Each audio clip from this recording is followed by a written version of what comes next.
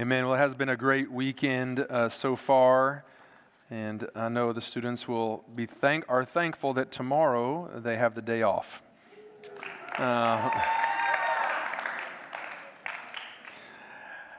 If you weren't a part of the weekend, I want to encourage you that you can always pray when we do things like this.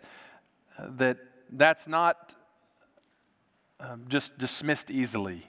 That there is power in prayer, that we can go on behalf of these students before God, that God will do a mighty work in their lives. And so maybe you're beyond the teenage years where you have kids in the house, or maybe you're not quite there yet, and your children will be there one day.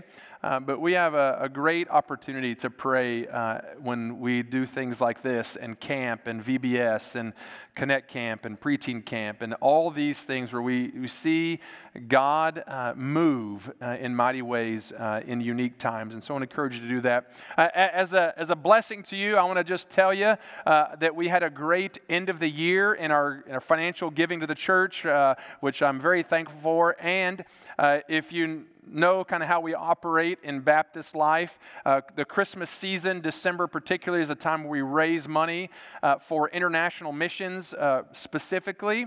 And this year we had a goal to raise about $15,000, and we exceeded our goal and raised nearly $17,000, which was wonderful. To help about 3,500 missionaries across the U.S., across the world. And 2 or 3 of those families actually have strong connection here. They're family members of our members, and so we want to continue to lift them up and support them as well. Well, today we're going to be in the book of Acts again, Acts chapter 17. So if you got a Bible, I want to encourage you to turn there. In Acts chapter 17. Last week, we talked about Thessalonica. And in the fall, we studied the book of Philippians, which takes place in Philippi. And so I'll remind you again this week of kind of our geographic study for the week. Philippi, this is all modern-day Greece. You see Athens there at the bottom. Philippi, we studied in the fall, so if you weren't a part of our church in the fall, I'd encourage you to go back online, listen to all those, or watch them. And Paul and Silas went from Philippi to Thessalonica, which is about 100 miles to the west. They had a fun time there, got run out of town, and they made it to Berea. That's what we're going to look at today, is Berea, which is about 46 miles to the west in a more mountainous region. And so that's what we're going to look at today, as just to give you a picture of these places. Thessalonica is still a city today on the Gulf there in Greece. You can visit. These are real places where God made a real impact in the lives of people. And as we think about Paul's journey, last week he was in Thessalonica, and he had to leave quickly. There was a big mob. They were after him. They arrested his buddy Jason, and they paid basically bond so that Jason would be released, and probably part of that agreement was Paul, leave and don't come back. I don't know if you've ever had one of those moments in your life where you have to get somewhere quickly. Hopefully it's not out of jail, but you've had to move someplace quick. A few years ago here at our church, we did a mission trip to Vancouver.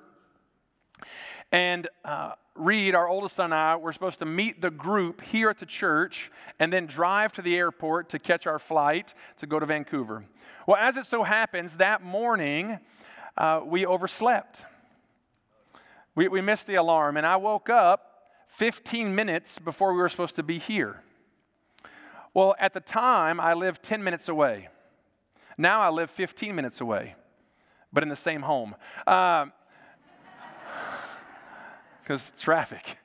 And so we got up, we scurried around. Fortunately, we were already packed. We get in the car. We're a couple of minutes late here, but we still had plenty of time. But in the rush, we left the second most important thing in our house. The most important thing when you travel internationally is what? Passport. Man, you guys are on it today. Your passport. So we had gotten our passports, but we left our baseball gloves. And you're like, oh, well, we were leading a baseball camp. It's tough when you're leading the baseball camp with no glove. But we managed. We figured it out. We got it done. But it was one of those moments where you're like, we have got to go. Like, there's no time. Just throw your clothes on and get in the car. Forget the teeth. Forget everything, right? Just get in the car and go. But then on a more serious note, I have some friends who at one point in their life, they served as missionaries in a country that's closed to the gospel. The government says that you can't do evangelism here. Well, they lived in that country. And they got a call one day saying, you have to be out of your house and out of the country in the next 72 hours. Like, pack as many bags as you can, get your kids together, and leave. Leave your apartment, leave most of your stuff, leave your friends, don't communicate with them. Just, you got to go and you'll never go back. That's a different kind of rushing. There's a different kind of emotion there than we don't want to miss a flight to Vancouver. And that's kind of the scene here as Paul is leaving Thessalonica and traveling across the country to the mountainous region where Berea is, that there's sort of an urgency that I've got to go. And if we don't go, it's going to be bad. And so they leave Thessalonica and they travel to Berea. And we pick up the story of what happens as Paul goes from Thessalonica to Berea and what he says and what happens in Berea. So if you're in Acts 17, look at verse 10 with me. It says, the brothers, that means the brothers in Thessalonica, immediately sent Paul and Silas away by night to Berea. And when they had arrived, they went to the Jewish synagogue. Now, these Jews were more noble than those in Thessalonica. It probably didn't take much. These guys received the word with all eagerness, examining the scriptures daily to see if these things were so. Many of them therefore believed, with not a few Greek women of high standing as well as men. But when the Jews from Thessalonica learned that the word of God was proclaimed by Paul at Berea also, they came there too, agitating and stirring up the crowds. Then the brothers immediately sent Paul off on his way to the sea, but Silas and Timothy remained there. Those who conducted Paul brought him as far as Athens. And after receiving a command for Silas and Timothy to come to him as soon as possible, they departed. Now, Paul gets to Berea, and he goes to the synagogue, which is his pattern. Like every time he goes to a city, he goes to the synagogue. Why? Paul is Jewish. And Jewish people would go to the synagogue on the Sabbath. That's Friday night, Saturday for us. And as we think about it, we go to church on Sunday. They would go to synagogue Friday night, Saturday. So he would go to the synagogue, and in the synagogue, he began to talk to the Bereans about Jesus. And what do you know? These Bereans were a little more noble, that they were a little more reasonable, that they were of higher character than the folks in Thessalonica. And they listened, and they pay attention. They were ready to hear the truth of God. And it's a great lesson to me that sometimes in life, people are ready to hear the gospel, and sometimes they're not. The people in Berea were ready to hear the truth of Jesus.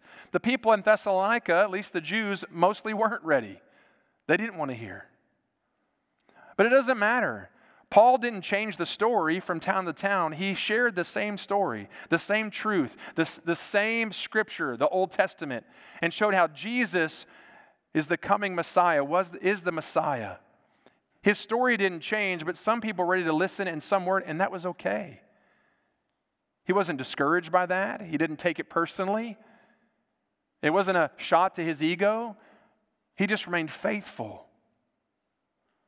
And these people in Berea, the Jews, and because he didn't spend all of his time in the synagogue, he was out in the community, that not only many of the Jewish folks in town, but also the Gentiles, non-Jews, they also believed. And the crazy part of this story is they just didn't take Paul's word for it. Now, remember who Paul is. Paul is a Pharisee, which is like the cream of the crop when it comes to Jewish leaders. His understanding, his knowledge, his education, his own background, his own upbringing, everything about him was like cream of the crop. He was at the top of Jewish scholars and leaders. And these guys in Berea probably knew that.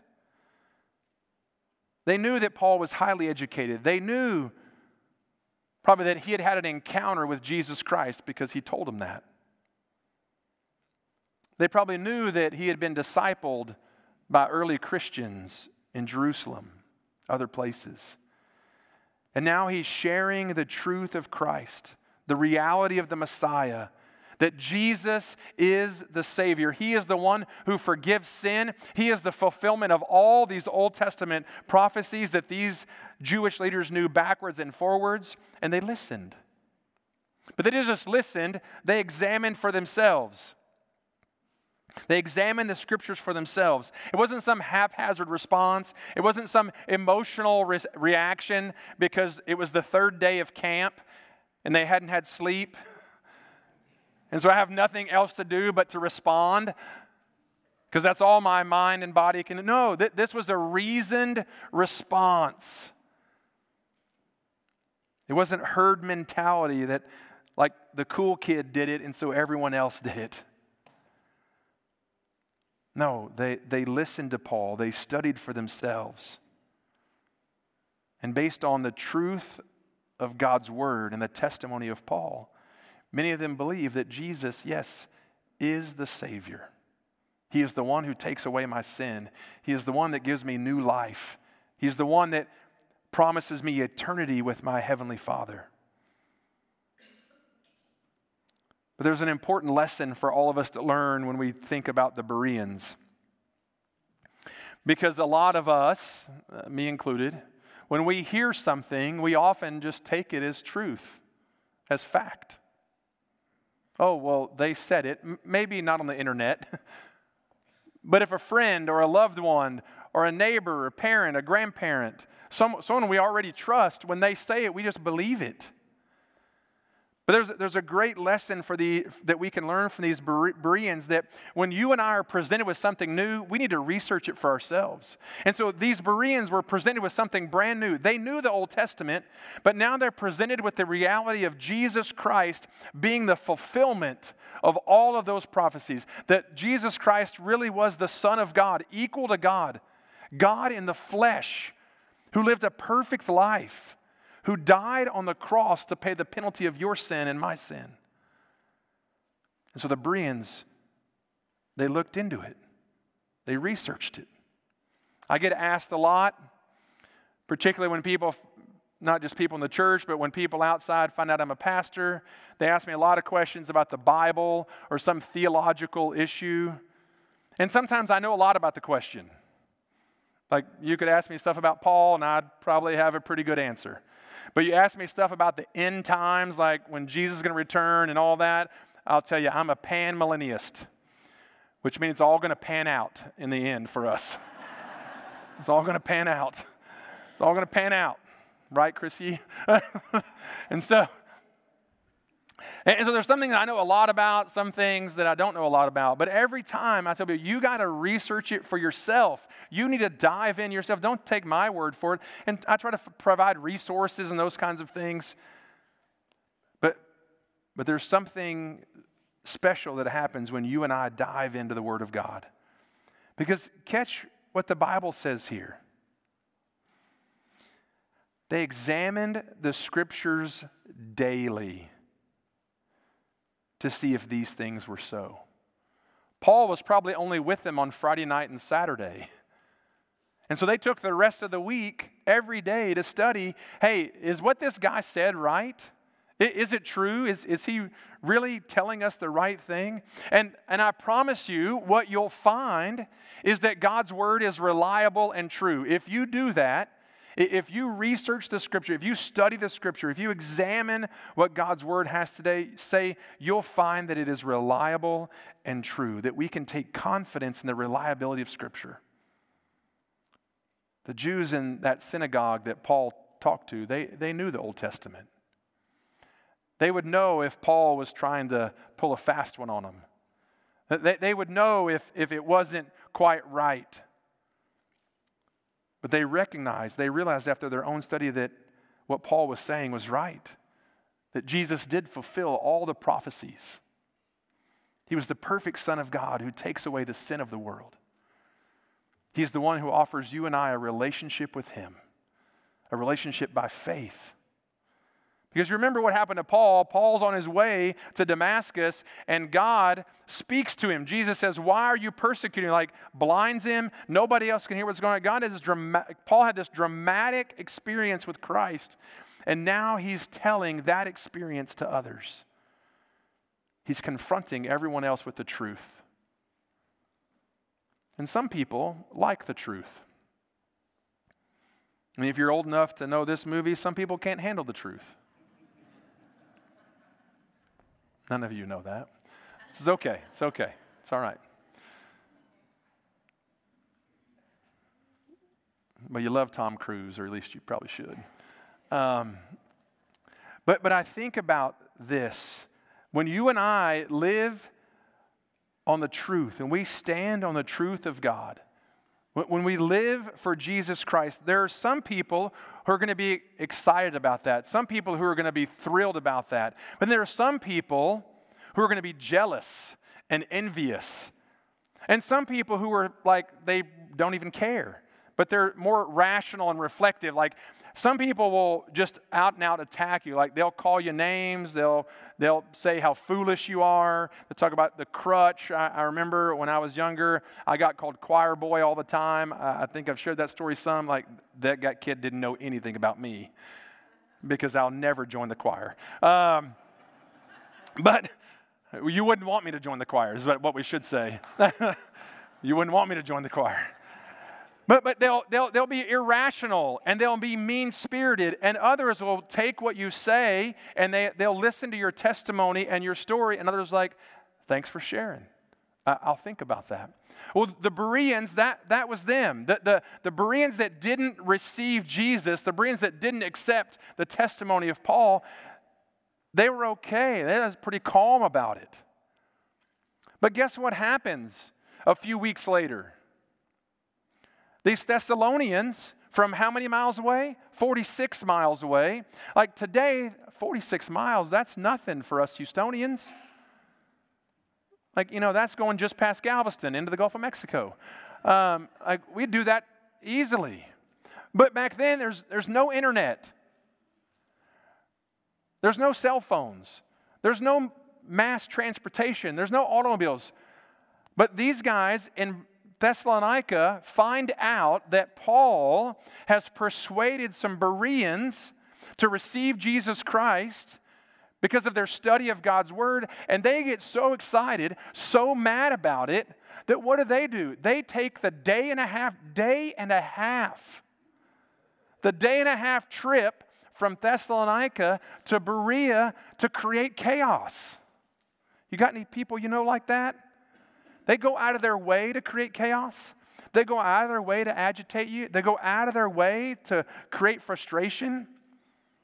That's what these guys are. They love chaos. These unbelieving Thessalonians. It's a lot like certain news channels today. They just create chaos for chaos' sake. It's like some people you and I might know on social media. They just throw grenades out on social media and want to watch the fire. It's how some of us inside the church treat each other. It's how some people outside the church treat believers. And so don't think that our world is any different than the world of the first century. That there are people who are against the gospel. There are people who want their agenda. There are people who don't want you to stand for the right things. People on the extremes will look for a fight, and they will agitate you all the time. There are some people who just like to be agitators. That's just what they like to do. And the Thessalonians are a great example of that. They're our sort of poster child. That it would be like us driving to Indiana to go gripe at somebody. Does that make any sense? No. But that's what these guys did. That's what they did. And so let me encourage today, church, as you think about your own relationship with God and the testimony that you have beyond this place. The testimony that you have in your school, in your workplace, in your home, in your neighborhood. When you and I stand on the truth of God's word, when you're a reasonable person, some of you might need to work on that sometimes, right? You know who you are. You know that, I can be unreasonable pretty easy. If you're not self-aware of that, don't ask your spouse, ask a friend, okay? Save your marriage. But ask a friend, hey, do I get excitable a little too often, teenagers? Ask a buddy. Mom and dad will tell you the truth, but you may not be ready to hear it. So ask a buddy. But are you reasonable? Like, am I a person who can take in things reasonably? Am I a person who examines things? Am I thoughtful? Do I practice this sort of idea of nobility that I'm not easily swayed? But know that if that's you, you stand on the Word of God. You trust in your relationship with Jesus Christ. You're a person of reasonableness. There are still going to be people who pull at you. There's still going to be people who pull at you to walk away from the faith. There are going to be people that pull at you to do things that you don't want to do. There will be people who pull at you to say, hey, settle down a bit. Settle down a bit. There's going to be pressure from the world to walk away from your faith, to compromise. But look what happens. Even when things are difficult inside the church, right? So they're beginning to establish some level of a little sort of burgeoning church here in Berea. And they recognize, because these Thessalonians are creating all kinds of craziness, they say, Paul, hey, hit the road, bud. We're going to take you, and you're going to make it all the way down to Athens in the south. But look at what happens. Paul left. And he starts to make his way down. He probably went back east to the sea and then further south down to Athens. But Silas doesn't go. Timothy doesn't go. These two companions of Paul, they actually stay. They stay in the middle of chaos and help this church establish. They help this church grow. They help these young believers fortify themselves in the Word of God. And so as you and I think about our own lives, when there's lots of chaos around us all the time, both outside the church and sometimes inside the church, there's something to be said for us to remain faithful and true to help fortify the work of Jesus in our community. They stayed to help. They stayed to help these men and women study the Word of God.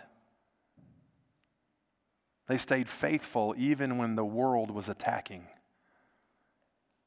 It's a great encouragement, challenge for us that we would stay committed even when we're challenged by outside forces.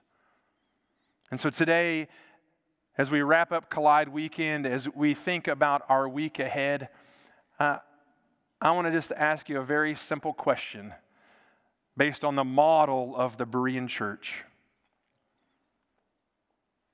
How often do you examine the Scripture? How often are you diving into the Word of God to experience the life that God has for us? How often are you taking what you hear, whether it's from me or from somebody else, and saying, you know what, I wonder if what they said is exactly right, or you know what, that didn't quite make sense to me, or man, that sounds too good to be true. Is that real? And actually look and read and reread what God's Word has to say. And so I want to invite you, as we are still here at the beginning of 2024, I want to invite you this year to devote yourselves to being a person who examines the Scripture. Devote yourself to the Word of God. So that when you're presented with someone who is not a follower of Christ, someone who doesn't believe, someone who doesn't understand the Scripture, that you can help present the truth of Christ to them, that you can help answer their questions, that when they are ready to listen and ready to hear, that you'll be ready to give them an answer, to help them make a decision to follow Christ, to commit to Him, like these Bereans were. They were ready to listen. They examined the Word of God. They committed themselves to the study of the Word.